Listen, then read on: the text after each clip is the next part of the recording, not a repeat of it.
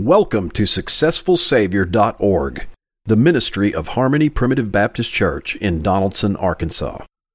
This is Elder Dan Sammons preaching in our regular Sunday morning service.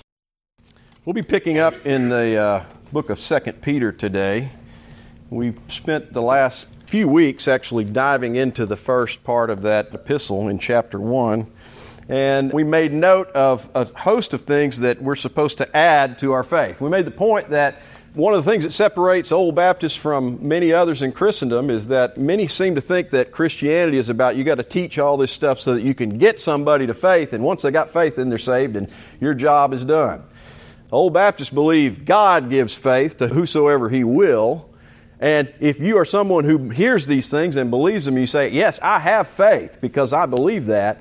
That's where it starts. And then you are to add things to your faith. And we saw that we're supposed to add to our faith virtue, and to our virtue knowledge, and to knowledge temperance, and to temperance patience, and to godliness brotherly kindness, and then add charity on top of that. So it's really the beginning of a chain of things that you are to add to your faith and to cultivate in your own life. And that's really what was being talked about in about the first 7 verses of the second epistle of Peter. And we're going to pick up in verse 8 today. Having examined the addition of those things to your faith, we're now going to look at what is said about that. And verse 8 says, "For if these things be in you and abound, they make you that ye shall neither be barren nor unfruitful in the knowledge of our Lord Jesus Christ." As you pursue these things, as you pursue adding these attributes to your faith, as you ought, that's the path of Christian discipleship within the Lord's New Testament church. You're supposed to be adding those things and cultivating them in your life. And it says, if these things be in you, but not only in you, but if they be in you and abound. That doesn't mean I have charity and I use it occasionally. I was patient one time, and I'll check the box on patience. It means if you've cultivated that and you're using them in such a way that they abound. And by abound, I think, how would you describe abounding in someone's life? Well, think of it maybe this way. If it's present enough in your life so that if someone else asked, what do you think about this, brother? How would you describe their life? Is it abundant enough in your life that they might pull one of these attributes out and say, that describes that person? Is it evident enough, abounding in your life to such a degree that people would say, well, I know one thing, that brother's charitable. That brother's virtuous. That brother's patient. That might be a pretty good measure of whether or not those things are abounding. The reason I say that is because we might see a little bit of it in ourselves and think, well, I think that's maybe enough. But do others see it as well? Are you expressing it externally in how you deal with other people? It might be a way to think about whether or not you're abounding in those things and whether or not you need to redouble your efforts towards cultivating those attributes and adding them to your faith. Verse 9, "But he that lacketh these things." Now, he's speaking to brethren here, okay?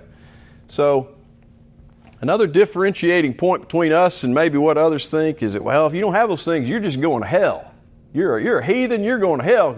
He lacketh these things. So you need to get on top of getting these things so you can go to heaven. That's not what is being said here at all. I'm going to suggest to you that the fact that Peter says, he that lacketh these things, in the context of addressing an audience of gospel-converted, regenerate people, tells you that it is entirely possible that you might lack these things, right? You might be lacking in some of these things. And this is a woeful state, and it's a sobering thought if we look at what is actually said here and apply it not to the alien, dead sinner heathen out there who lacks these things, but to the children of God who have not properly cultivated them in their own lives. This has application to us. He that lacketh these things is blind. Now, blindness is a terrible state of affairs if you're talking about just natural blindness. Incredibly difficult. It's hard to even imagine, really. Maybe the closest thing I can think of is that situation you have. If you're blind, if your sight was taken away from you instantaneously, just how very disorienting that would be. And an example I could think of is like, you know how it is when the electricity goes off in your house. You spend about the next 2 hours being constantly reminded how much you need electricity to do everything you do, right? I mean, almost the first thing you do is you go into another room and you just instinctively flick a light switch. You're like, that ain't going to work. I mean, the power's out, right? Well, I'll just go watch some TV. No, that ain't going to work either. Well, okay, I'll just surf the internet, I guess. Nope. And you just keep going down this list until you're basically just sitting there with a candle, praying the Lord turns the power back on pretty soon, because it pretty much shuts down the entirety of a modern existence in a typical household once your electricity is out. How much more so if you lost your eyesight and you were in a state of blindness? I mean, I think if it happened to any of us, the first month or more would just be, oh, that's one other thing I can't do. Oh, I didn't even think about that. I won't be able to do that. It's just an almost endless list of things you couldn't do, from reading to cooking to seeing your grandkids to seeing a church service to following along in a hymnal, just one after, oh, how am I going to get to church? I can't drive anymore. I mean, it's just thing after thing after thing. So blindness, when you hear blindness referred to in a spiritual context, it's a very woeful state. And it's one that you see around us. The alien dead sinner is blind to spiritual things. And you see that being expressed in all sorts of ways in our society. There's all sorts of things that are being liberally promoted, that it takes radical blindness to spiritual truth to be able to rally behind that. I'll put a topic out there: abortion. The zeal with which the alien dead sinner out there rallies behind abortion as something that is good is an evident display of spiritual blindness. That's right. It's an evident display. I mean, it's not just like we're neutral on the matter. It's like we're going full bore into this. And by the way, if you oppose it, we're ready to go to war over this thing.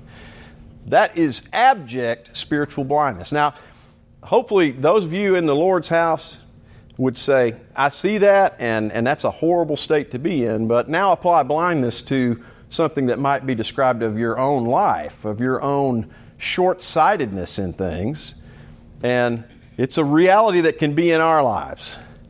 We can be blind to spiritual truths, and that's a very woeful state.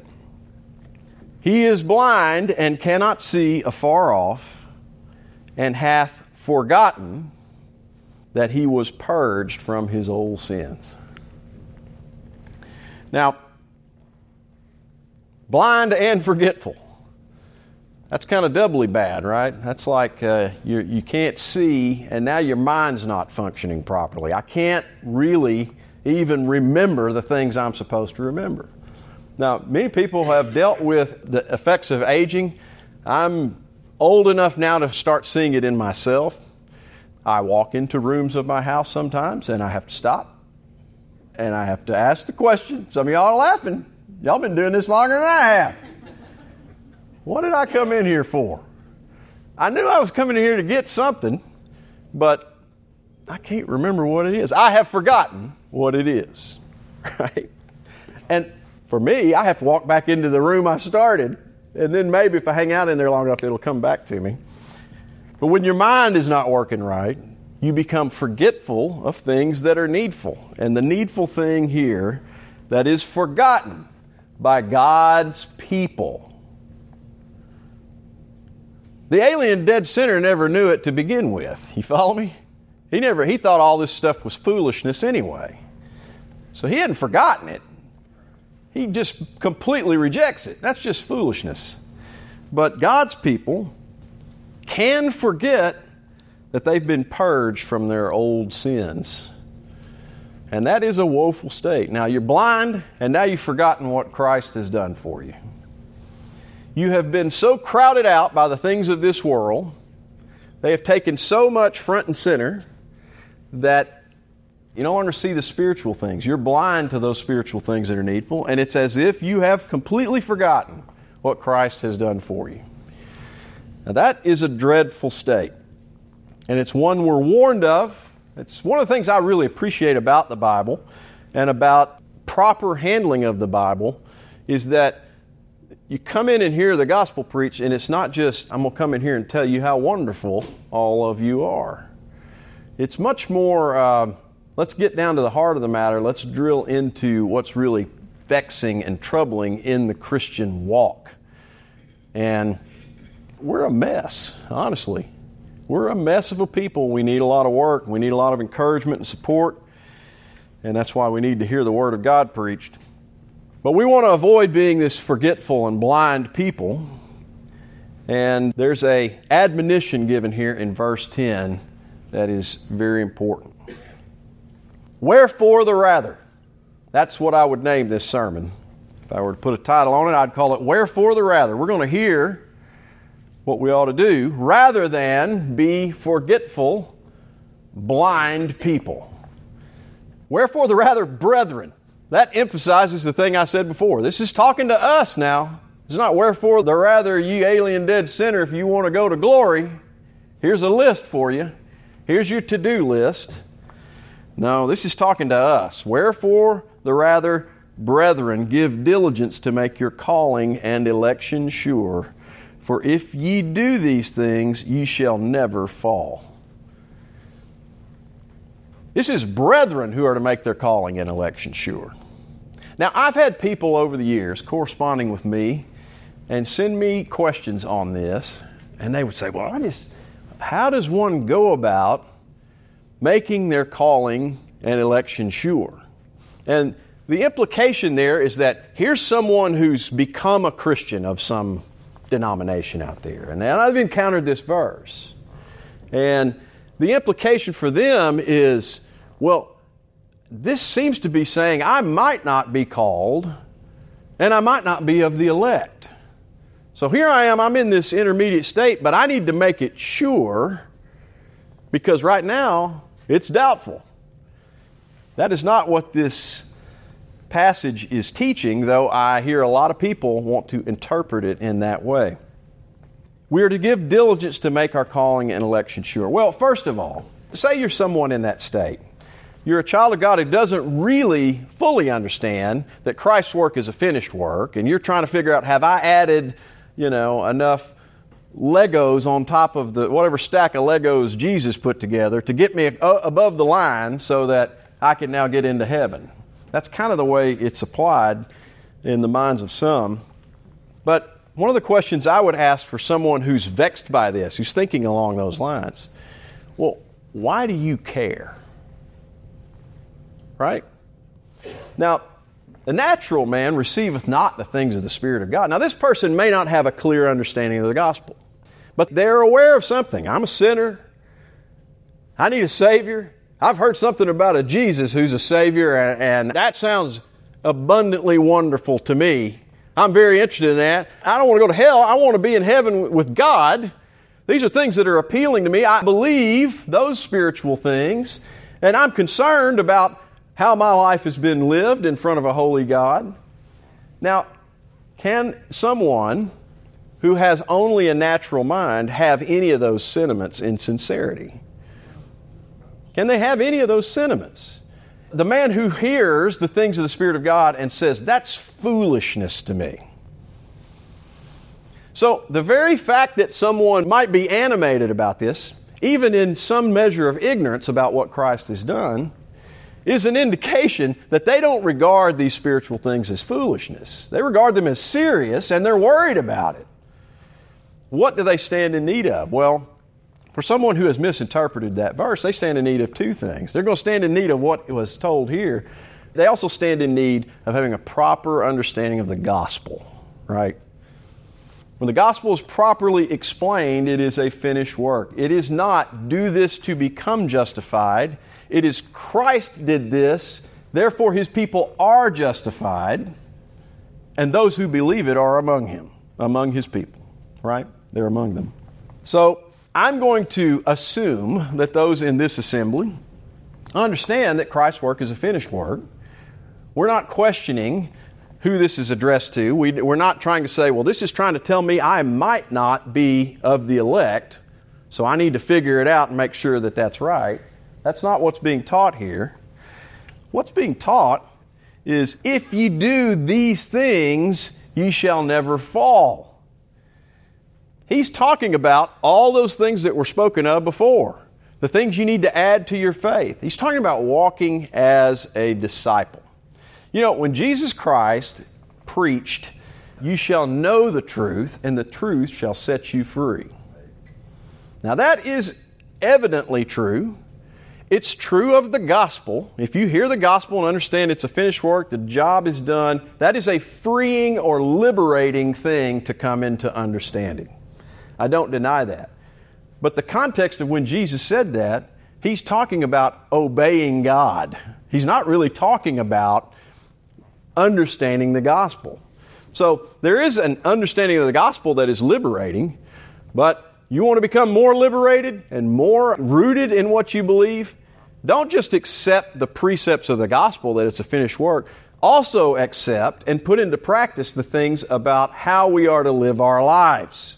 Because then you're starting to see it not only just in the abstract of, well, I believe this testimony of something that happened 2,000 years ago. You're seeing it in the reality of what's going on in my day-to-day life. You know, one of the deceitful things about sin, and sin is said to be deceitful. One of the deceitful things about sin is that even God's people can be convinced that the practice of sin is really something that's better for you. Like, I kind of want to do that. Isn't this Christianity that's telling me not to do certain things, isn't that taking all my fun away? The world's running after all the fun. Isn't it taking all the fun away? Well, there might be something you want to do, and it's a sinful thing, and you just say, well, I'm just going to go ahead and do it. I'm going to justify it. But you know what's going on in that is that you're sort of believing the gospel attributes that Jesus got the job done, and you're shouting hallelujah over that profession, and yet you're looking over here and saying, but these things about how I should live, I don't really think that's all that important, right? So Christians, yea, even primitive Baptists, have the ability to pick and choose out of the Bible. Now, look, we blame a lot of people for picking and choosing out of the Bible. And a lot of people do. But we can be guilty of it too. And one of the ways we can be guilty of it is to say, I believe salvation's by grace. I don't understand why all these people don't understand that it's by grace and it's all by what God did. And yet, these admonitions that we're told to add to our lives, that Jesus Christ said, that's how you're really going to know the truth, and the truth sets you free. Just believing the gospel is an indication that you've been set free from the condemnation of eternal damnation out there. That's a liberating declaration. Now, you accept the precepts of Christ and put them into practice in your life, you're going to be set free from a number of things, not the least of which are the consequences associated with the practice of sin in your life. That is incredibly liberating. We are apt to ignore those things. So, if you do these things, ye shall never fall. Well, to the extent that I've fallen from time to time in my Christian walk, I can know this much. That's a shall verse. That's a hardshall verse. Are y'all hardshalls here today? You're going to have to take that one.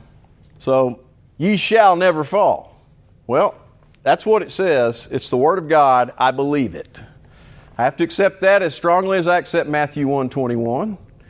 And yet I've fallen from time to time. So what does that tell you? There's only one logical conclusion to that. I have not always added to my faith virtue, knowledge, temperance, patience, godliness, brotherly kindness, and charity as I should have. Because if I had done those things, I would not have fallen. So this gets right into the meat of the matter of how we live our Christian lives. This is really, in many respects, the majority of what the New Testament is written about. It does teach salvation by grace, no doubt about that. That is a foundational truth that makes all of this other easier to understand.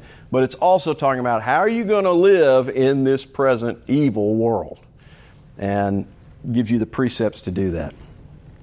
So, I'm going to assume we're all going to redouble our efforts now to be adding these things to our faith. as we ought. And in so doing, we're going to be making our calling and election sure. You're going to see as you put those things in practice, you're going to be ministered to through your obedience. It's going to be demonstrating to you, you know what? There was a time when I started obeying God in this respect, and I started to see that what He was telling me all along was the truth. And when I wasn't doing that, and kind of ignoring that truth, I wasn't really set free by that truth because I was kind of ignoring it. But the truth shall set you free. Verse 11, for so an entrance shall be ministered unto you abundantly into the everlasting kingdom of our Lord and Savior, Jesus Christ. Now look, the kingdom of God is a rich topic. It's a deep topic. It has many facets. There are many different ways you can go about it.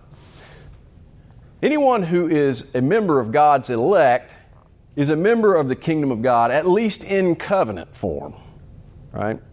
Someone who is regenerate, who has the Spirit of God dwelling in them, is a member of the kingdom of God vitally. They have the Holy Spirit indwelling their body, and in that sense, they are a member of the kingdom of God.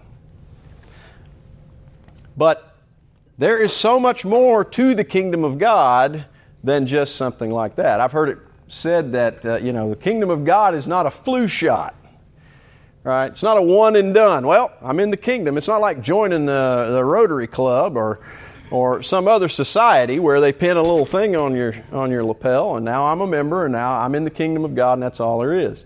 There's many levels of the kingdom of God, and there's ways that you can pursue the kingdom of God. If you take a national example, you can step over into the borders. You step across the border into Israel. You're in the nation of Israel, right? And technically you could say, well, I've been to Israel. But if you walk along the road, you can go closer to Jerusalem, can you not? And eventually you can enter the city gates. You can say, now I am in the capital city, so to speak, of Israel. And here I am. I'm going into Israel. And I'm going closer and closer. You get in there, you can start approaching the Temple Mount. And then you get up on the temple. In Christ's day, you could enter Solomon's portico. And you're getting a little closer then. And then at some point, you can see that there are almost these concentric circles that come out from the center of the kingdom of God. And as you press into the kingdom, you're drawing closer to God in the same way that going through Israel, you could get closer and closer to where God was in that day, and that would have been what? The Holy of Holies, right? So it's not enough to just say, well, I believe these things, therefore I'm in the kingdom of God. There is an entrance that is ministered unto you abundantly into the everlasting kingdom of our Lord and Savior Jesus Christ. The degree to which you put in practice the principles of Christ taught in the Scripture directly relates to how far you are pressing into the kingdom of God and how much you come to understand the truth that will set you free. Years ago, when I was not a churchgoer, but I was a believer, and I was not a primitive Baptist, I used to tell people, well, I'm one of those people that, I kind of stepped over just across the borderline into the kingdom of God, and I'm kind of hanging out there at the border, smoking a cigarette, right? That was good enough for me at the time. Now, that's a fool's notion, by the way. There's some measure of truth in it, because I suspect there's people out there who are members of God's kingdom, vitally speaking. They're regenerate people. But they've never taken much in the way of a step towards Jerusalem. They are not applying themselves to the precepts of God, and they are far removed from the blessings that they could have were they to follow those things. I've had some discussions recently, and I've been appalled at the notion. Some people have said to me, well, you're saying that God blesses people for obedience and that He punishes them for disobedience. Yeah, that's exactly what I'm saying. That's exactly what I'm saying. It's absolutely undeniable. Anybody who's walked for any period of time as a Christian and has seen some of their own rebellion in play, and the chastening rod of God come into their life, is going to recognize, yeah, God has blessed me in many respects when I have been obedient to Him in ways that He would not have otherwise. And He has chastened and punished me as a result of my disobedience as a child of God. It's abundantly clear. I've had people say, well, that's not punishment. Because Jesus died for your sins, He's never going to punish you for your sins. Well, Jesus died for your eternal punishment, right?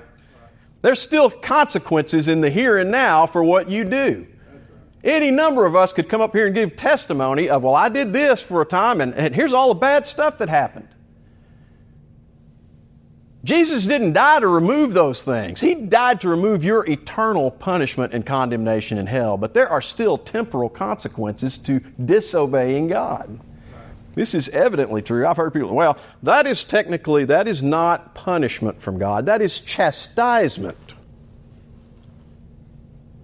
Well, in that same text in Hebrews 12, it uses the word scourging. Scourging. It's not just, well, He's just trying to conform you to His... He's not punishing you. It's a scourging, people. I've got the stripes to prove it. There is a special blessing that comes upon God's people, not just by crossing over the border and saying, I believe, and I'm thankful for salvation by grace, and then using that liberty for an occasion to the flesh. Paul warns us about that. But then saying, I'm thankful to my Lord and Savior. I want to know Him better. I want to make my calling and election sure because I want to know the Lord better and I want to press into the kingdom. And we've been given many things we can do to press into that kingdom. But there's an entrance ministered to you here. I hear people say sometimes, well, I'm spiritually cold. I just feel like I'm in a spiritual desert. God seems distant from me. Well, sometimes the problem is not God's distance so much as the distance we're making of the matter. Right?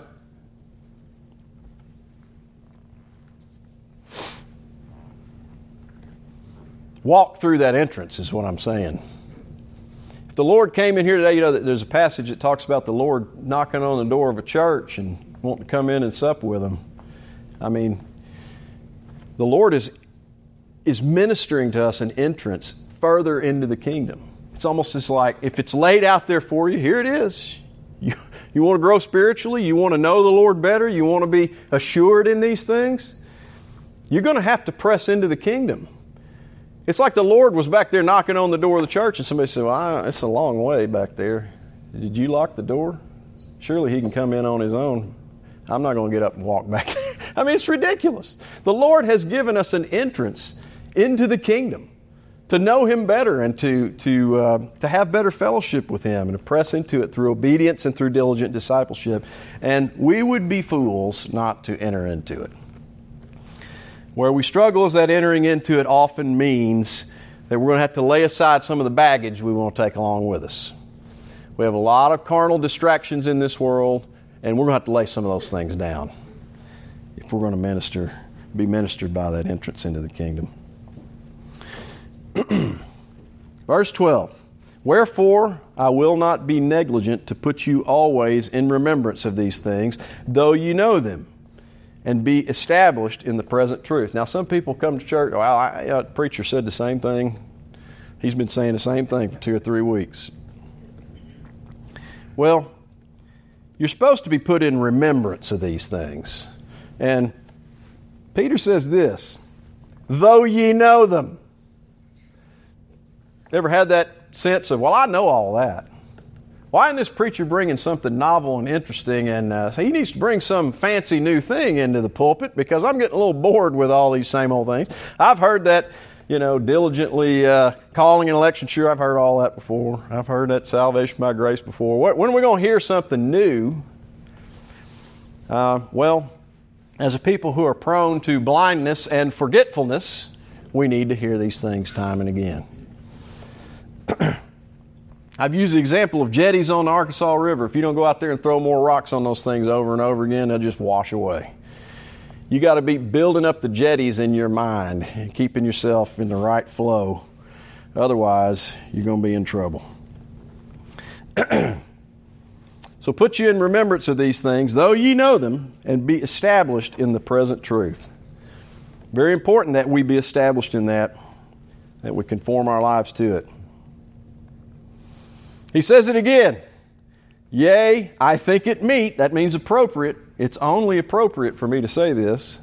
As long as I am in this tabernacle, to stir you up by putting you in remembrance. We need to have remembrances. We're a forgetful people. To such a degree that we can be in a state where we have forgotten that we've been purged of our old sins. And when you lose sight of that, it's going to be hard to cultivate a lot of these other things, right? It's hard to be patient with people when you've forgotten that you needed a Savior, right? I mean, you can sit up there and kind of have this standard that you're judging everyone else by. Well, I'm not sure they're doing quite right, this and that. I'm very impatient with that. They just need to get over it. Yeah, well, how patient has the Lord been with you? You needed a Savior just as much as they did. And maybe as we're drawn into remembrance of that fact, we find it easier to be patient with people.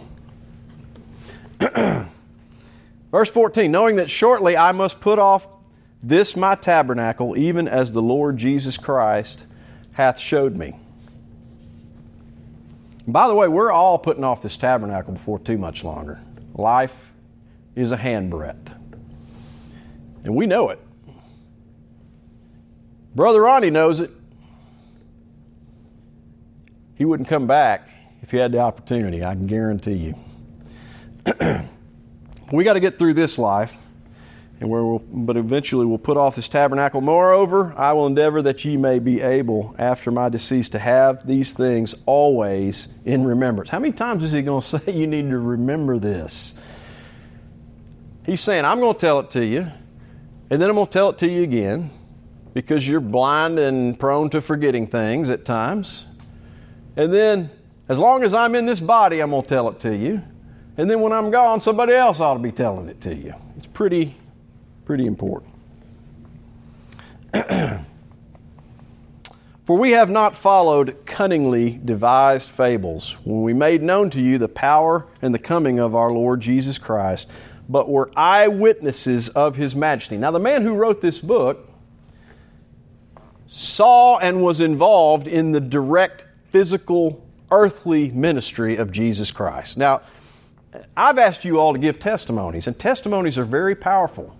And one of the reasons they resonate with you and with others is that this is something that actually happened to me. This was in my life. I was there, I saw it happen, I saw it transpire. It's very meaningful to me. And I know it's true because I remember it and I was there. That's a very powerful thing. But the way Peter uses it here is perhaps even more powerful. So he said we didn't get this as a bunch of cunningly devised fables, but we're eyewitnesses of His majesty. We saw it with our own eyes. What I'm telling you about here is something we saw with our own eyes. For He received from God the Father honor and glory when there came such a voice to Him from the excellent glory that this is my beloved Son in whom I am well pleased. Well, there's at least two examples of that in the Gospels. You've got Jesus' baptism where that was said. But Peter saw that.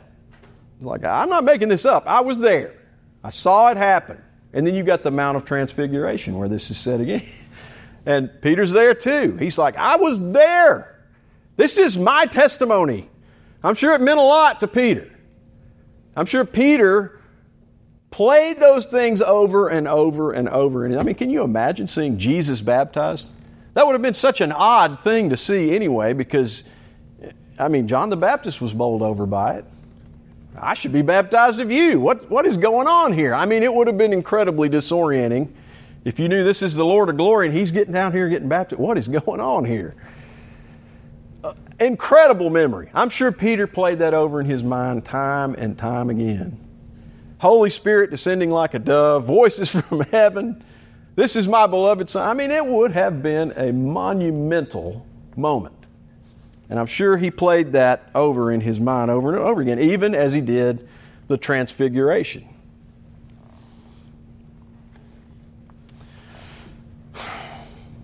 And this voice which came from heaven we heard when we were with him in the holy mount. So that's the Mount of Transfiguration. But now listen to this.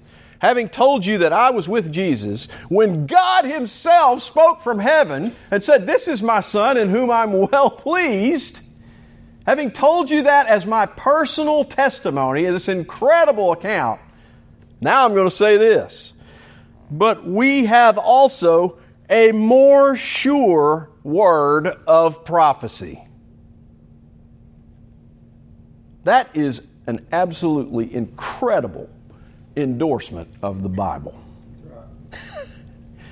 Peter, the man who saw Jesus Christ being baptized, the Lord speaking from heaven,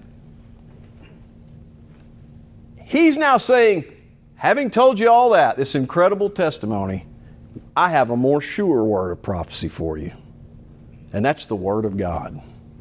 That's what we have with us.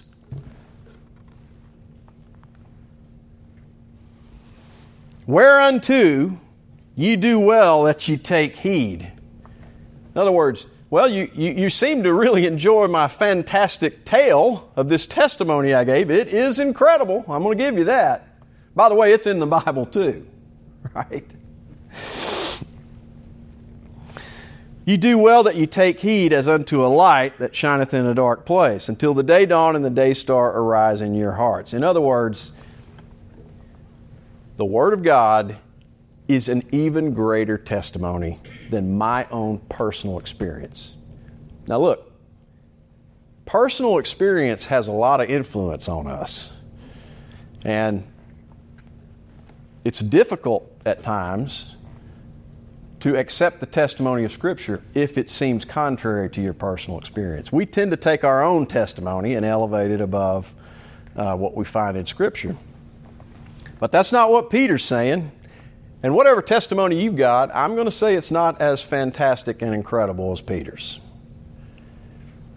And Peter's willing to place his testimony below what he has in the Word of God. It says this, knowing this first, that no prophecy of the Scripture is of any private interpretation. In other words, the Scripture is not just a collection of some 40-odd philosophers over the course of a couple of thousand years. And we just kind of interesting philosophies from the Jewish people, and we're going to stick them together in a book. And they all had their own unique ideas about the world. And it's not put together like that. It's not a philosophy textbook. It is a coherent revelation from God, wherein men were inspired by God to write the Scriptures. And that places it on a different plane from any other book that exists in this world. No prophecy of the Scripture is any private interpretation, for the prophecy came not in old time by the will of man. This is not someone sitting down. Jeremiah didn't sit down one day and said, I've had an interesting life. I believe I'm going to capture this, and I'm going to share this for my grandkids, and I'm going to write all this stuff out, and posterity will know all the interesting philosophical musings I had over the course of my life. That is not how the Bible came together. It wasn't by the will of man. These men didn't just decide one day, I'm going to write my memoirs. But holy men of God spake as they were moved by the Holy Ghost. What we have in the Bible is a miracle. It is a supernatural miracle that you have sitting in your lap. Holy men of God spake as they were moved by the Holy Ghost. This verse has incredible utility, not only in just elevating your sense of how important the Bible is. It's incredibly important. It has utility in other ways. I've heard people say, well, What about Solomon? Solomon went off the deep end. He loved many strange women, and he didn't follow after God like he did before. Well, Solomon, there's no testimony of his repentance. I've had people say to me, well, we can't know for sure that Solomon was a child of God. Straight ahead had people just tell me that flat out. Well, what does this verse say? Holy men of God spake as they were moved by the Holy Ghost. Now, is there any holy man of God who's going to end up in hell? No. If Solomon is not eternally saved, you got some work to do. The first thing you're going to have to do is you're going to start removing things from the Bible. Because Solomon wrote a lot of things that are in the Bible. Okay? And if he was not a holy man of God and is burning in hell right now, we should remove everything he said from the Bible. Because Peter said holy men of God were moved by the Holy Ghost. The more important point as it relates to this sermon, though, is that we should upgrade our thought of what the Scripture represents to us. It is a perfect revelation from God. It has been preserved for us.